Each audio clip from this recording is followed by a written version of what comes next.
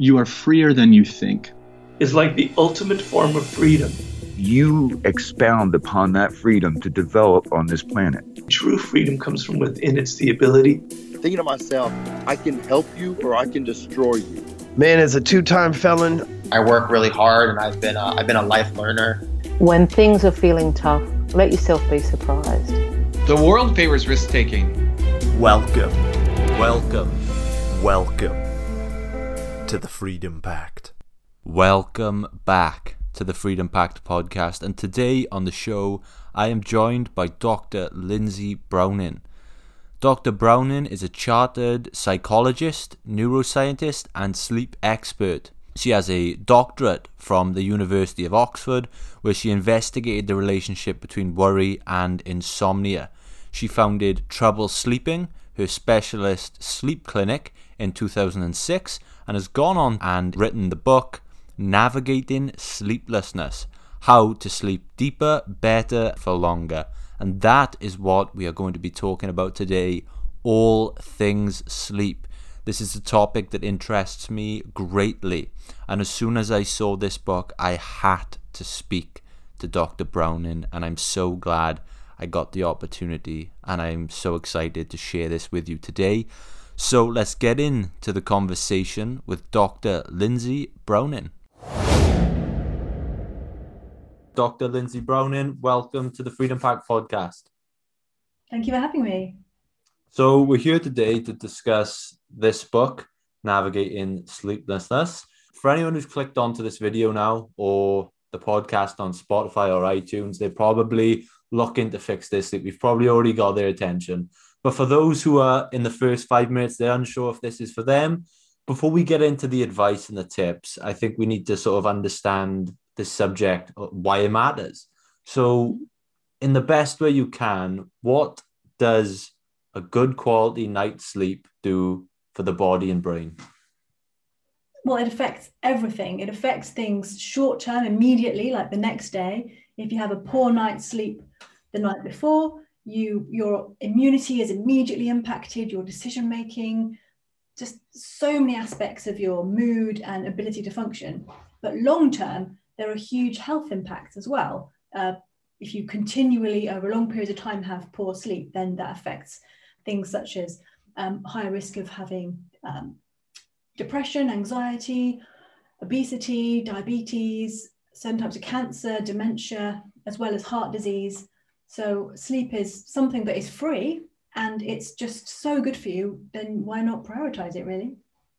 Yeah, one of the things I loved about the book is very accessible for a start. I think, you don't need any prior knowledge in the subject to understand what's being said. I think that's fantastic. When I first got onto the topic of sleep, the first book I read was Why We Sleep by Dr. Matthew Walker. I do really love that book, but it can be quite information dense and heavy if you're not a doctor like myself and like most people listening now. So if you can, could you talk us through the sleep cycle and what each stage looks like? Because I thought you did a fantastic job of it in the book. Oh, thank you. Yeah, so it's really important, I think, for people to understand that when you fall asleep, your brain doesn't just switch off. It goes through a whole host of amazing processes which give you all the benefits that I just talked about. So you have these things called sleep cycles, which means that about every hour and a half-ish, you go into a light sleep and then a deep sleep and then a dreaming sleep. And then it starts again in cycles across the night. And those different parts of sleep have different uses. They have different functions. So deep sleep, for example, is that sleep where you feel really, really deeply asleep. You're really far from consciousness. So when you're conscious, you're very, you're awake, and dreaming sleep is very close to consciousness. So if you look at a dreaming brain, it looks almost identical to an awake brain. But deep sleep is the opposite. When you're deeply asleep, your brain looks completely different. And that's where your body does things like physically repair itself. If you've been doing lots of exercise, you'll have more deep sleep because your body is repairing itself. And dreaming sleep is where you sort of process emotion. So if you're going through a difficult time, like maybe there's a global pandemic and you can't leave your house, that kind of thing, then you'll be processing those emotions and that situation in your dreaming sleep, which means that those dreams are likely to be quite big, quite bold, quite vivid, and potentially too big for you to sort of stay in dreaming sleep and you'll wake up. So the different types of sleep at the beginning of the night, in each sort of hour and a half-ish, you tend to have more deep sleep relative to dreaming sleep. And as the night progresses, you get less and less deep sleep and more dreaming sleep. And that's why if you wake up at 1 a.m, for example, you probably won't remember dreaming. But if you wake up at 5, 6, 7 a.m, you're much more likely to remember dreaming because you're much more likely to have caught yourself in dreaming sleep as you woke up. Do you want me to talk more about sleep cycles? I could talk to you about them forever. Oh, I love it. So the full length of a full sleep cycle, is that 90 minutes? I remember you saying? Yeah, about 90 minutes to 110. So about an hour and a half. And then the next one will start again. And it's really important to know that in between each sleep cycle, everyone wakes up. So you do, I do, everybody wakes up about 4 or 5 times at least every night between these sleep cycles. But unless you're awake for at least 2 minutes, you probably won't remember waking up the next morning. So generally, when we're younger, when you're 20, you sleep through the night and you have these awakenings, but they're so short you don't remember them. And you think you slept in one solid block. But then when we get older, our awakenings start to get a little bit longer and long enough so that you realize you've woken up and you remember it the next day. And that's really important because as people get older, they think or often think, oh no, my sleep's gone wrong now because I'm waking up and my sleep is now fragmented or disrupted in some way. And when I was 20, I slept through the night without waking and that was good sleep. And now I'm older, I wake up 2 times a night to go to the loo and it's terrible sleep, but actually it's not because your sleep was always fragmented. It was always in these sort of 90-minute, 110-minute blocks. You just didn't realize it. So that's a really common issue. People, and as soon as you're worrying about your sleep, you're more likely to give yourself an actual sleeping problem because you're so stressed about the fact that you're not sleeping well that you start to not sleep well. It's a vicious sort of catch-22, vicious cycle. Yeah, I was going to say, because before I got into this topic, I always used to worry that because I was waking up a few times throughout the night, that meant I was disrupting my sleep pattern. But we should probably be trying to get away from this narrative that focusing on the amount of times we wake up in the night. Mm-hmm. Yeah, definitely. And one of the worst things is if you've got this sort of sleep tracker, like watches, Fitbits, Apple Watches, that kind of thing, because they'll tell you, oh, you woke up 3 times last night, and you might think, oh no, that's bad. My sleep's bad quality, but it just tells you information that you wouldn't otherwise have known. Sometimes more information is not actually helpful because then you start to worry about something that actually is quite normal. Unless you know that it's normal, you might think, or like Fitbits and things that tell you how much deep sleep you've had or how much dreaming sleep, that kind of thing. And that's another really hot topic that people ask me about. They say, can you help me? My Fitbit, or other trackers are available, obviously, my sleep tracker told me that I'm getting 25% deep sleep. Can you please help me to get the full night of deep sleep? Because I need to get, all good quality deep sleep the whole night. And I say, no, 25% deep sleep is the most possible amount of deep sleep anyone could have, basically. That's amazing. I'm 40 plus. I get a lot less than that, almost certainly, because as we age, we get less and less deep sleep. So if you're getting 25% deep sleep, that's great. So, but if you didn't know that and you thought that deep sleep meant good sleep, which you kind of, you think, oh, deep sleep is good, so therefore light sleep is bad. But actually, that's not true. You need light sleep and deep sleep and dreaming sleep to be healthy. And if you didn't have all of those 3, you wouldn't be healthy. Yeah. So in regard to those sleep trackers there you mentioned, I know you mentioned them a lot in the book, but it's not so much them being a bad thing, but it's more people understanding what the information on them actually means. Yeah, absolutely. Definitely. Because if you're told information and you don't understand whether that's good, normal or bad, then you can quite understandably start stressing about it. And obviously they're getting better at knowing the difference, but in reality the only way to really know if you're in deep sleep, light sleep or dreaming sleep is by polysomnography, which is where you stick electrodes on someone's head, because at the end of the day your brain isn't in your wrist. Your wrist can't tell you what's going on in your brain, really. It can make a really good guess That's what they do. They look at your heart rate and your EKG, all that kind of thing, and make a decent guess at it, but it is still a guess. Yeah. So in regards to sleep trackers, a good estimate, a good ballpark figure, but don't take the information as black and white and gospel. Absolutely. Definitely. Great.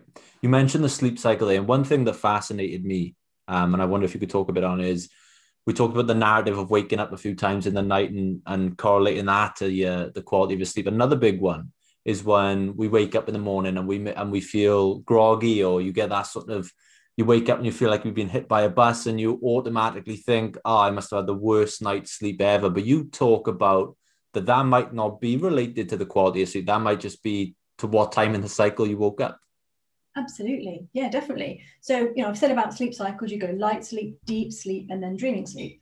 So say in the first 90 minutes-ish sleep of the night, you'll go into light sleep, then deep sleep, and then dreaming sleep. So if I woke you up, you're asleep and I came in and I woke you up after an hour of sleep, you'd most likely be in deep sleep.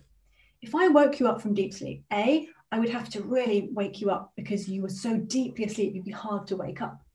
So I really shake you and I wake you up and you would feel horrible. You would feel just groggy, disorientated. You might even know where you are. You'd be like, what on earth is Dr. Browning doing in my bedroom for a start? But you'd be really confused.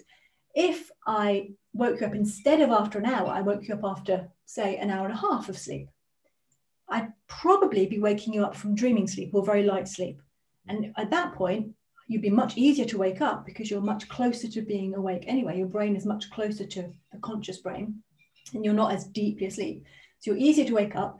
I'd wake you up and you feel, wow, what is Dr. Browning doing in my room? That's weird. But you'd be quite alert and awake and you might look at your watch and think, wow, I've only had an hour and a half sleep. That hour and a half must have been brilliant quality because I feel great.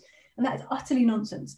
It's just that you've woken up from nearer to consciousness, from the lighter point of awakening. And those cycles continue throughout the night. So if you wake up at 7 in the morning to your alarm, you might be waking up from light sleep, in which case you'll wake up feeling quite refreshed and awake. But if you woke up from a deeper sleep, then you would feel more groggy because deeper sleep, it has more sleep inertia. Your sleep wants to pull you back into being asleep. So you'll interpret that as feeling sleepy, groggy, and you might think, oh, that means my night's sleep was rubbish. But actually, it's much more likely that it's telling you where you are in that sleep cycle at that moment.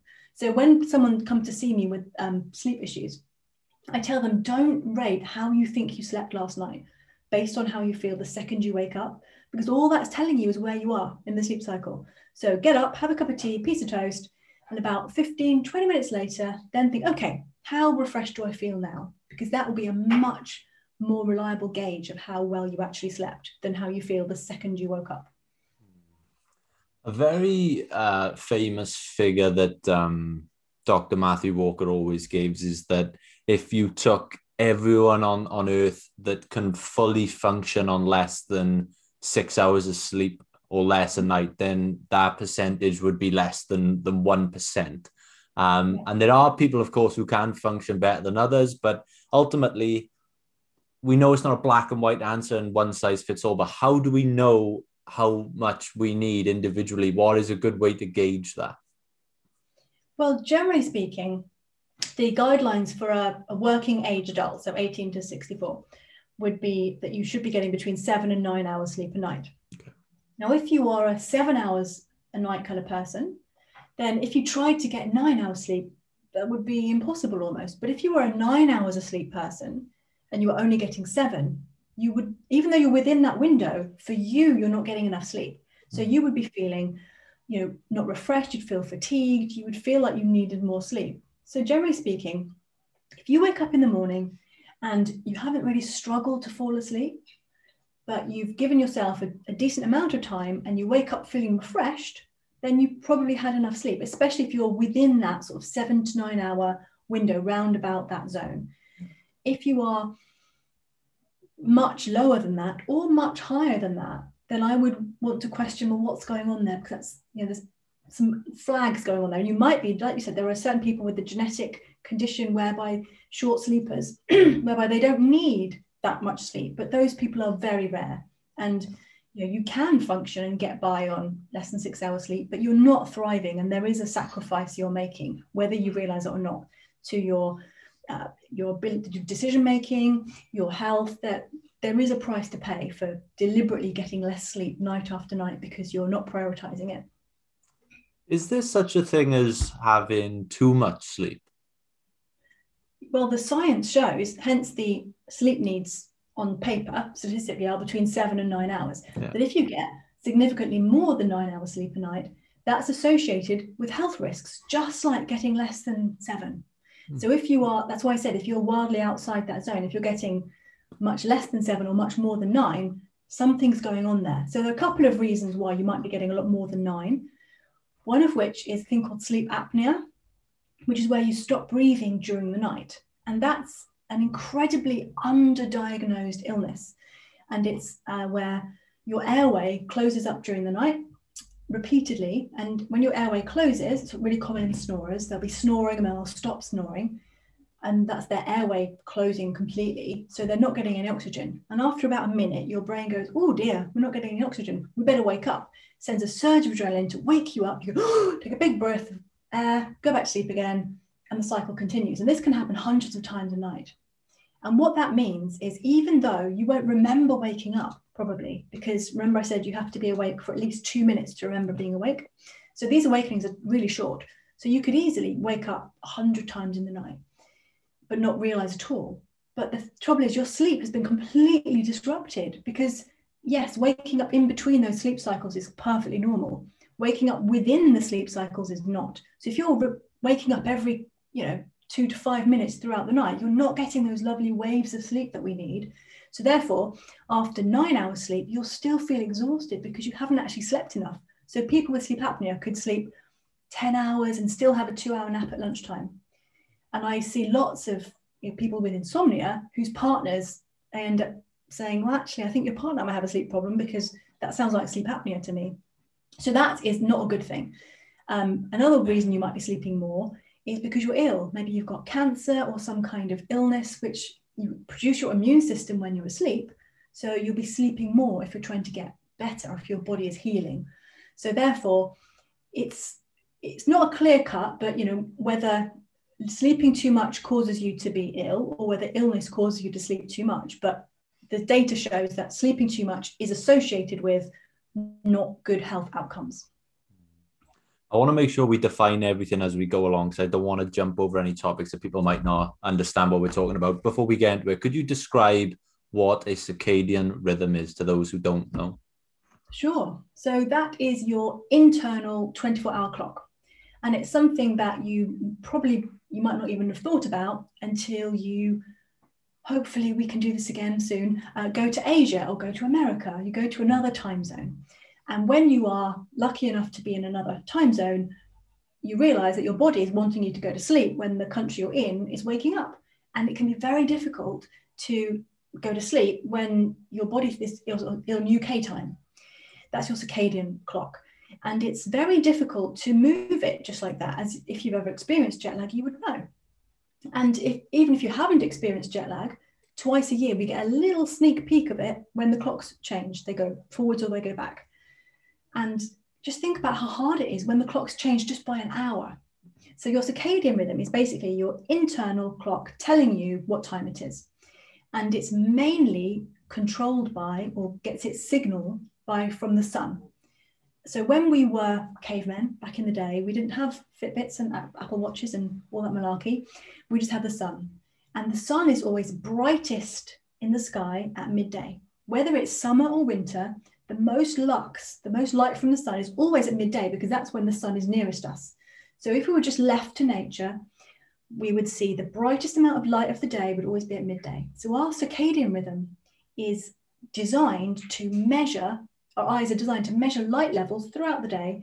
And when we see the most light of the day, our brains go, right, this must be midday. I know what time it is. Right now it's the middle of the day. We need to be really awake and alert, and we need to produce melatonin about 8 to 10 hours from now, because that means it's going to be nighttime then.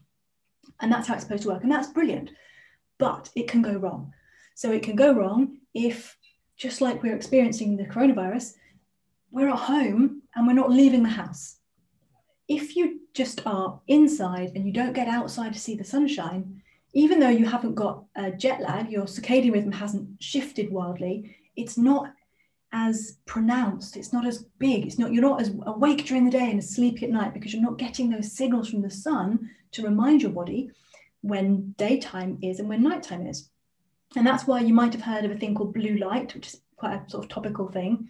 Blue light is that frequency of light that we're looking for, that our eyes are looking for to know what time it is. And unfortunately, in modern day society, we have things called iPhones, laptops, monitors that flood us with blue light, which then is telling us, if we're doing work, like, you know, you and I are on this podcast at 7:30 at night, I've got lots of light coming into me. And if I hadn't put my blue light filter on my computer, my eyes would be being flooded with bright light and thinking, oh, goodness, I thought it was the evening, but we must be wrong because look at all this bright light. It must be the middle of the day. Let's stop producing melatonin. Let's wake ourselves up. So it's really important that we get outside, get sunshine in the day, especially in the morning, lunchtime, get lots of bright sunshine to help our circadian rhythm know it's daytime. And that will also then help us naturally produce melatonin at night, which will help us be sleepy. And that's why dimming the lights in the evening is helpful, putting night shift mode on any electronics that you use, which will automatically take out that blue light. That's also a really useful thing and something that I do on my devices. Yeah, I can testify to this because in October, November, December time, I was working as a COVID-19 tester.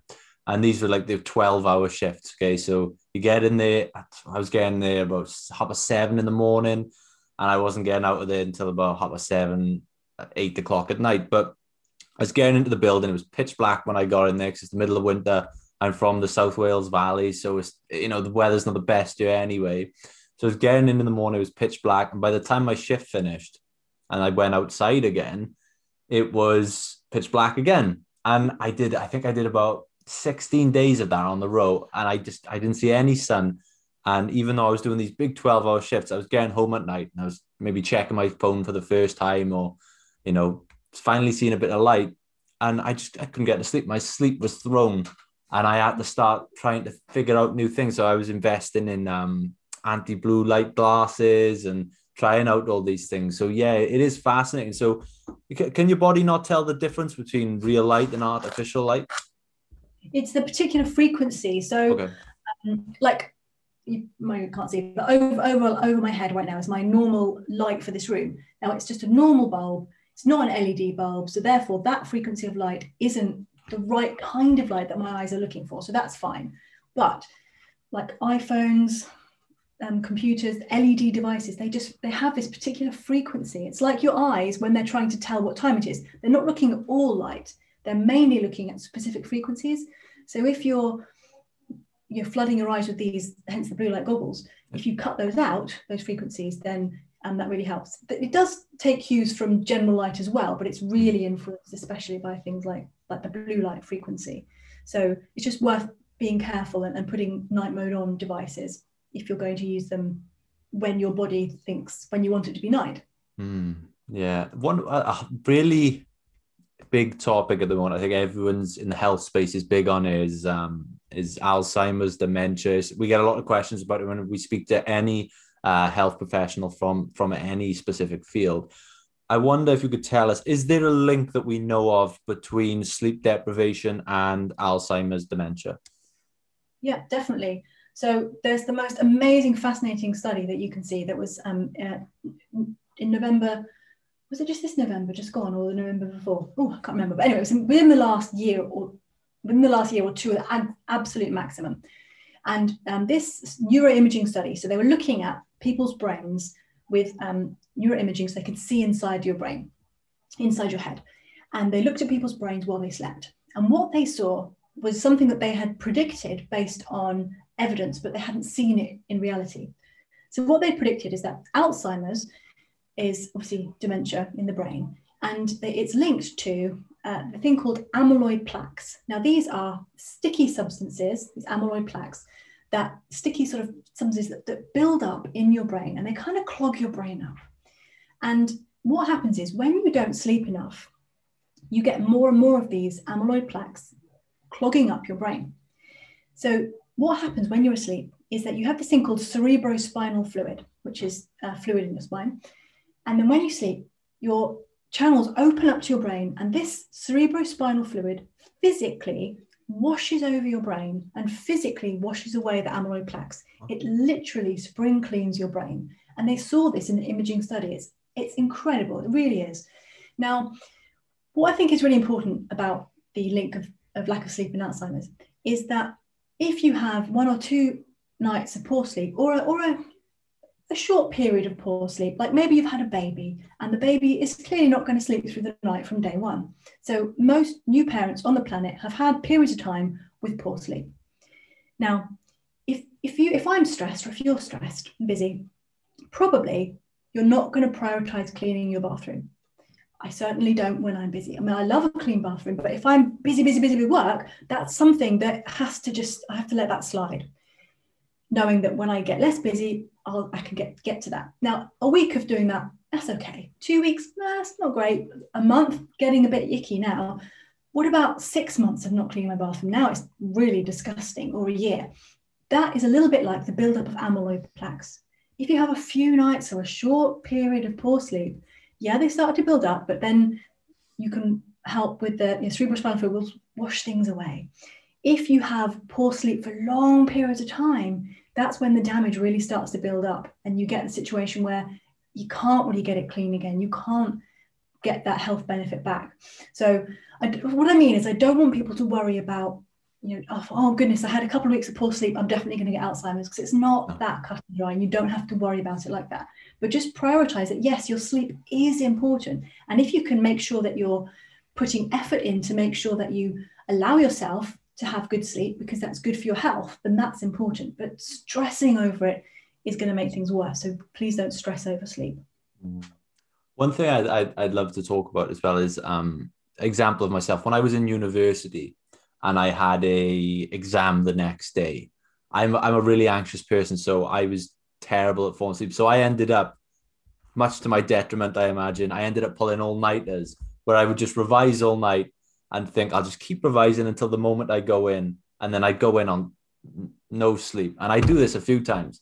And then after my university career, I started thinking to myself, I've probably done myself a bit of damage there. And then you instantly think, right, I need to try and catch up on all this sleep. But then one of the things that I remember hearing Matthew Walker talk about, he said that sleep isn't like the bank. You can't just catch up and accumulate sleep and then withdraw it when you need it. Is that right?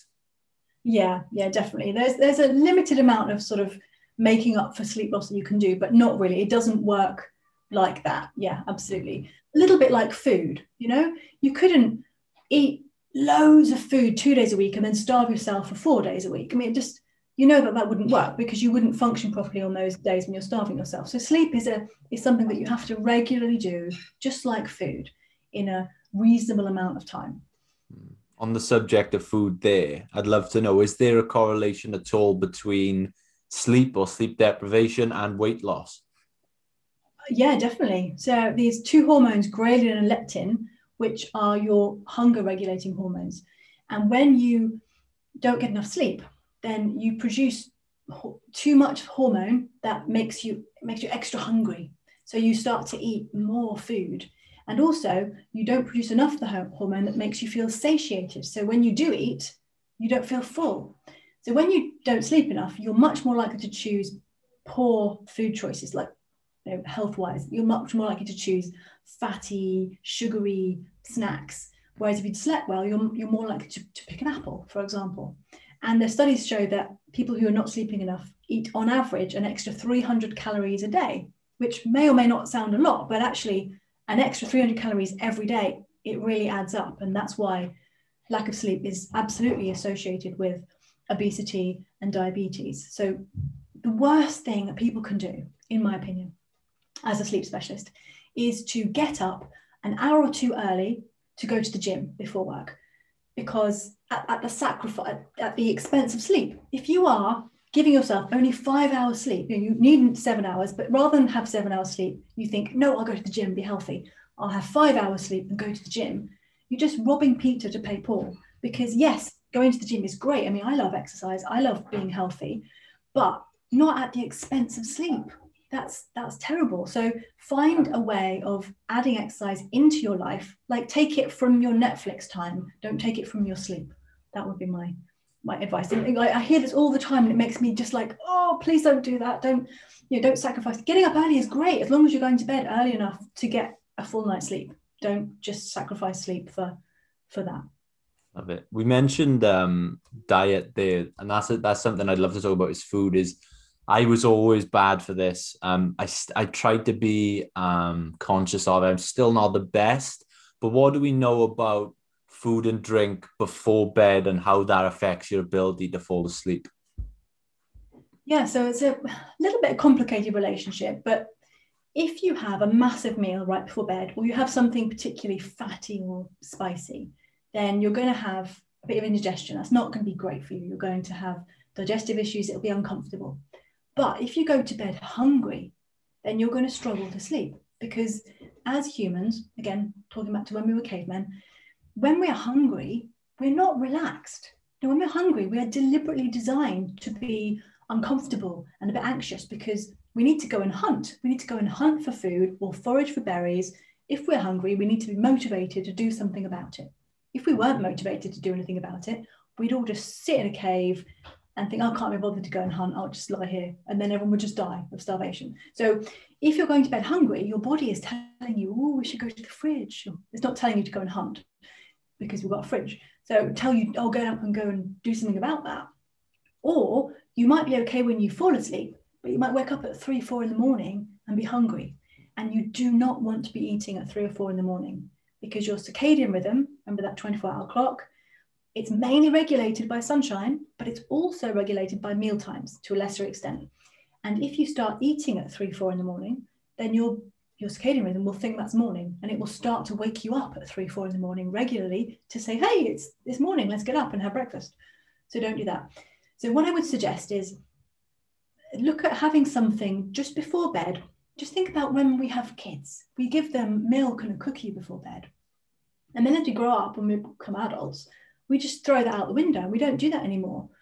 But actually, if you think about the kind of behaviors that you do for your children, your babies when they're young, we do the perfect thing for good night's sleep. But then as adults, we just, like I said, we just chuck that right out the window. So having something just before bed that is a small snack, not a big meal at all, not even a breakfast size, but smaller than that, a little snack portion of like a brown bread turkey sandwich would be great. Just one slice of bread in half, turkey sandwich, or a small bowl of porridge with a bit of kiwi on top, because kiwi's been associated with maybe better sleep. Something like that will just give you slow release carbohydrate energy. So your body takes a while to digest it. It will give you slow release energy across the night, which will then help you to go to sleep quicker and stay asleep feeling more satisfied. So, and drinking is the same. You know, lots of people think that needing the loo wakes them up in the middle of the night, especially as we get older. But remember, as I said, as we get older, these awakenings that we've always had get a bit longer and long enough so we realize that we're having them. So a lot of times people think that it's needing the toilet, that their bladder has gone wrong when they're old or older. You know, I put myself in this bracket. But your bladder often isn't the cause of your awakening. It's just that you've woken up enough to realize that you need the toilet. Because during the daytime, you go to the loo probably every 2 to 3 hours. So therefore, if you've been asleep for 2 to 3 hours, your bladder's probably filled up a little bit. And then if you're awake enough to realize that you're awake, you'll just be like, oh, my bladder's a bit full. Just go to the loo and come back to bed again, go back to sleep. If you don't drink anything, I see so many people who don't drink a thing after 6 p.m. because they don't want to wake up in the night. But actually, then they're just waking up thirsty. You're more likely to cause yourself to wake up because you're just parched. So yes, do not have a pint of water right before you go to sleep. That's crazy, because then you'll have a really full bladder. But just have normal amounts of water through the evening to keep you hydrated, so that you're hydrated enough to sleep well, and that will see you through the night. And if you do wake up and need the loo, go to the loo, come back, don't worry about it. That's normal. Don't obsess about trying to stop that awakening, because it's a bit like obsessing about stopping the wrinkles or stopping your hair going grey. It's just part of life. And we just need to just work with it, really. Just embrace it. It's just a change, and that's fine. Again, I'm highlighting all my bad habits here, but it's always been a thing for me where I've always been a big tea and coffee drinker, always have since I was young. My parents tell me I generally used to drink tea out of a baby bottle when I was a baby. I've loved it all my life. I've loved it all my life. And I got to the point where I had always had problems falling asleep, but people would say to me, maybe it's the tea and coffee you're drinking all day long. And I always said back, oh no, I have a really high caffeine tolerance. It's fine. It doesn't affect me. But now when I'm a little bit more conscious of it, it probably had a massive part to play. What advice would you give on the relationship between someone who, wants to start falling asleep earlier, falling asleep a bit easier, and their caffeine intake? Is it a case of switching to maybe decaf in the evenings? Yeah, definitely. So in reality, when I first started, when I graduated from my insomnia degree in 2006, decaf teas and coffees were pretty gross, to be fair.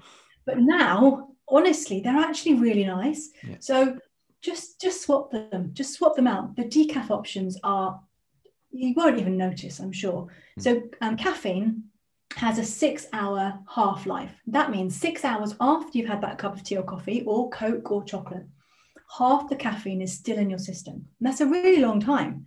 So, if you think, well, I don't drink any caffeine after 6 p.m., but in reality, if you've had a cup of coffee at 5, then at 10, 11 o'clock, half that caffeine is still in your system. And how caffeine affects sleep is it stops your brain from being able to realize how tired you are, which is really, really useful for lorry drivers, for when you need to stay awake and stay alert, because caffeine is your friend. Because you pull over if you're feeling, you feel like, oh, I'm feeling a bit tired, pull over, go into a service station, grab a double espresso or a large coffee, go back to your car, down the coffee, lie down or just lie back in the seat, have a 15-minute nap in the car. By the time you wake up, that caffeine started to hit your system and you'll be more alert, and you've had tiny naps, you'll feel more refreshed, and you can carry on driving. But the trouble is, if you were an hour from home, by the time you get home, that caffeine doesn't realize you don't need it anymore. It's still there. So you'll make it home, lie down, and you'll be wide awake in bed because that caffeine is still in your system, still fooling your body into thinking that you don't need sleep. So yeah, generally speaking, if you're struggling to fall asleep, just play about with, avoiding caffeine earlier and earlier and see how it affects you, see if it helps. And if it doesn't, then, no one has to be doing anything if their sleep isn't broken. But if you're struggling, then absolutely I would say, maybe switch to decaf after lunchtime, 2 o'clock, something like that. That would be my advice. One thing I'd love to get your take on is this whole nap or no nap debate. Now, I a few years ago, I listened to an interview with the NBA superstar LeBron James, and he talked about how he naps every day. He'd go for his basketball practice, he'd come home and he'd have a 2-hour nap, and that's part of his peak performance mindset. Is there any, truth in that being a factor in his performance, do you think? And what advice would you give to people who don't know whether napping in the day is the right option or the wrong option? Definitely. There's a lot of scientific evidence to suggest that naps are great. They increase your productivity, they increase your alertness, they're brilliant, but they have to be done exactly as you said, at the right time in the right circumstances. Now, you have this thing called your sleep drive, your body's ability to know how tired you are. Yeah. If you're struggling to sleep at night, if your mind is racing, or maybe you've had too much caffeine, or you've got an exam the next day, you're unable to sleep well at night, having a nap during the day to make up for that sleep isn't a great plan, because you're topping yourself up with a nap sleep, and you're not really then going to be hungry enough for sleep the next night. If you are getting enough sleep at night, or maybe you're not getting enough, but you're not struggling to sleep, maybe you're not getting enough sleep because a baby's waking you up throughout the night, or you just had to go to bed late because you're working really hard and you didn't get enough sleep, but not because you couldn't sleep, just because life didn't let you sleep. In those situations, a catch-up nap is a great plan. And in fairness, in reality, if businesses would allow people to have a post-lunch 20-minute power nap, that would really boost productivity at work, and it would be great. And it's very common in Japan. People are, I forgot what the word is, but I wrote an article about naps recently. But in Japan, there's a special word for it, a special word that means lunchtime nap, and it's quite popular to help people be peak performance. If you are going to have a lunchtime nap, then, like I said, 20 minutes is kind of a great time. An hour would be terrible. And that's exactly because, remember earlier I said about those sleep cycles, and that the sleep cycle is about an hour and a half. And if I woke you up after an hour, you'd be in deep sleep and you would feel horrible. And that's why a nap for an hour is not a good plan, because you'll go from light sleep into that deep sleep, and then you'll wake up from that nap and you'll be in that deep sleep and feel groggy, and you'll have sleep inertia and you'll just feel awful. So 20-minute nap means that you'll stay in that light sleep, you'll get some refreshment from the nap, but without going into the deep sleep and feeling groggy. Or you could have a longer nap, like an hour and a half to 2-ish hours, like a good sleep cycle, like the LeBron James example. That would give you like a full sleep cycle and you'd feel really refreshed. So yeah, naps are good and not good, but it depends on your sleep at night. Love it. One of the last questions I want to touch on before we move into our final few quick fire questions is, you talk about the importance of a good bedroom environment. Now, what tips could you give the people listening right now? Some quick fire bedroom environment enhancing tips. Sure. Well, at the moment with the coronavirus, lots of people are having to work in their bedrooms. And in an ideal world, that's not great, because you want your bedroom to be a place just for sleep and sex, but nothing else. But unfortunately, most of us aren't multimillionaires with countless offices for every single person in your family. So if your bedroom does have to be the office as well, then just try to make sure that you're not working in the bed itself. Maybe have a desk where you can work. And then when it's nighttime, take the clutter away, because if you've got piles of laundry to put away, if you've got pictures that haven't been hung on the walls, if you've got your office paperwork and your laptop on your desk, when you're in bed, you won't feel relaxed and that you can really switch off, because you can see all of these jobs you haven't done yet. So, or like an exercise machine, if you have that in your bedroom. I mean, exercise is great, but if you haven't done any exercise that day and you're lying down to sleep, your brain's going, oh, you failed again today. You didn't go on the exercise bike, did you? And then you'll just feel more stressed. So keeping your bedroom ideally as a kind of relaxing haven for sleep is really good. And making sure that you've got a comfortable mattress that suits you. And depending on your sleeping style, your mattress really shouldn't be more than about 7-8 years old. And lots of us have mattresses that are wildly too old. And if they are, it's really quite disgusting to appreciate how much of your dead skin and sweat is in that mattress. It's just yucky.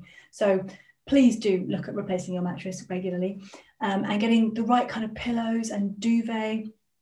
If you have natural fibers, the air can flow much more and you'll keep cooler in the night, which is important. Dark curtains so that you don't get woken up with bright sunshine in the summer. But it doesn't have to be blackout blinds, because if it's blackout, then you can get used to perfection. Whereas if it's dark enough, that's probably good enough. And with things like in your bedroom, like TVs, that kind of thing, in an ideal world, like I said, you shouldn't be doing other things in your bedroom other than sleep and sex.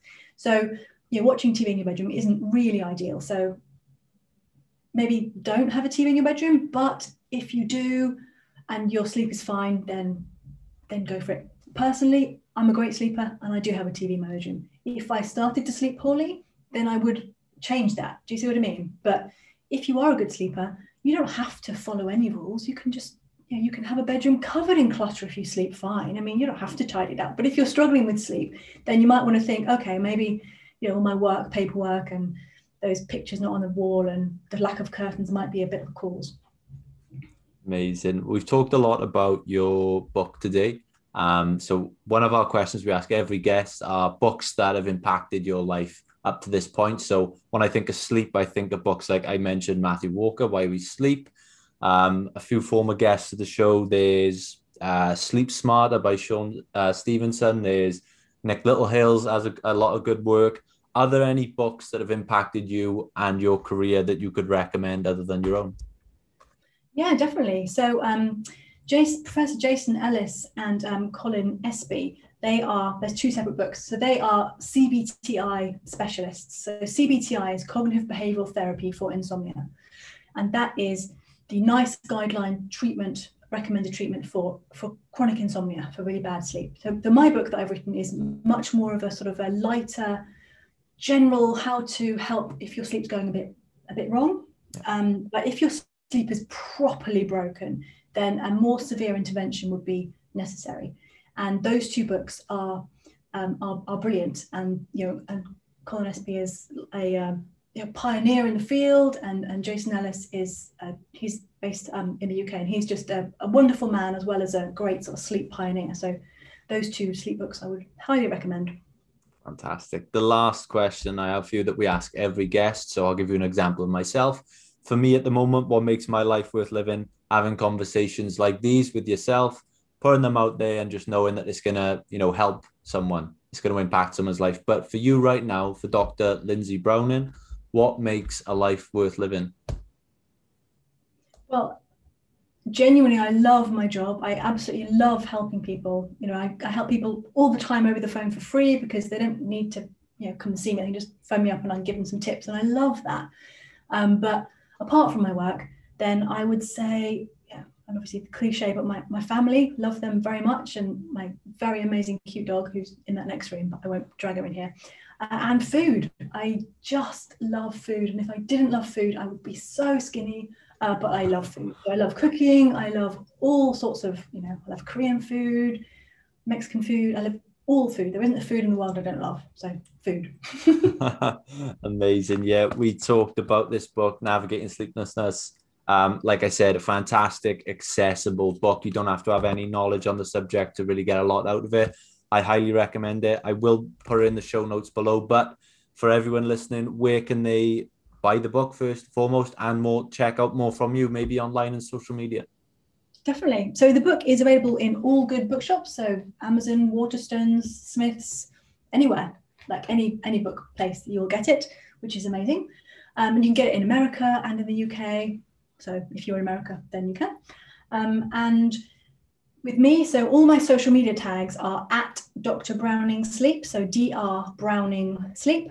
And I'm on Instagram, Twitter, Facebook, and I post regularly, and also I have a newsletter that I give out monthly with lots of sleep tips, and I give do lots of events and things. So if you did want to find out about I often give lots of free events so you can listen to me talk about sleep if you're not bored of me already at this stage. And my website is troublesleeping.co.uk.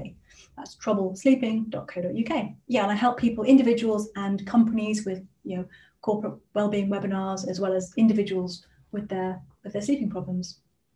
Perfect. Dr. Browning, thank you so much for joining me today. It's been an absolute pleasure. Thank you so much for having me. Thank you so much for listening to the Freedom Pact podcast and spending an hour with me again today on this Monday. I hope you get a very good night's sleep tonight and put into practice some of the lessons we have learned in today's episode. I hope you'll join us again on Friday, where Joe will be bringing you another amazing episode. Thank you so much for your time and attention as always, and we'll see you next time on the Freedom Pact podcast.